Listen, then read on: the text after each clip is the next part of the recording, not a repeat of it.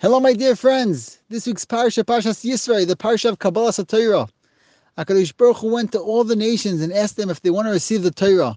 And each one of them asked, Maksiv Bey, what does it say in the Torah? And HaKadosh Baruch Hu told them their specific midah that they got to fix. For some nation, it was Lo Signov. For some, it was Lo Sinaf. For one, it was Kabbalah Savicha V'Asimecha. But Am Yisrael, they said right away, Nasa V'Nishma. But the Sfarim HaKadosh, they asked, but what was Am Yisrael's nisayon? If Am Yisrael would say, Maksiv Bey, what does it say in the Torah? What is Am Yisrael's hardest thing to overcome that they got to work on? You see that when Am Yisrael received the Torah, HaKadosh Baruch Hu gave them one mitzvah. Mitzvah's Agbola.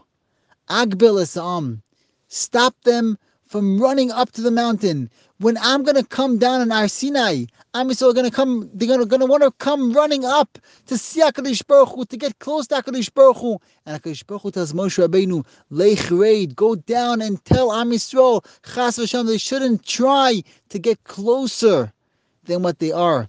This is the nisayon of every single yid. A yid has his neshama, desire, tremendous desire to get close to HaKadosh Baruch Hu. And a person needs to sometimes stop his desire, to stop and be able to say, what does HaKadosh Baruch Hu want from me now? What is my avodah now? Because a person's neshama wants so much, more than what he can really do. And a person needs to stop his desire, stop his cheshek, and do what HaKadosh Baruch Hu wants from me right now, in the circumstances that HaKadosh Baruch Hu gave me, in my guf, in my position with my family. There is my avodah. Have a great day.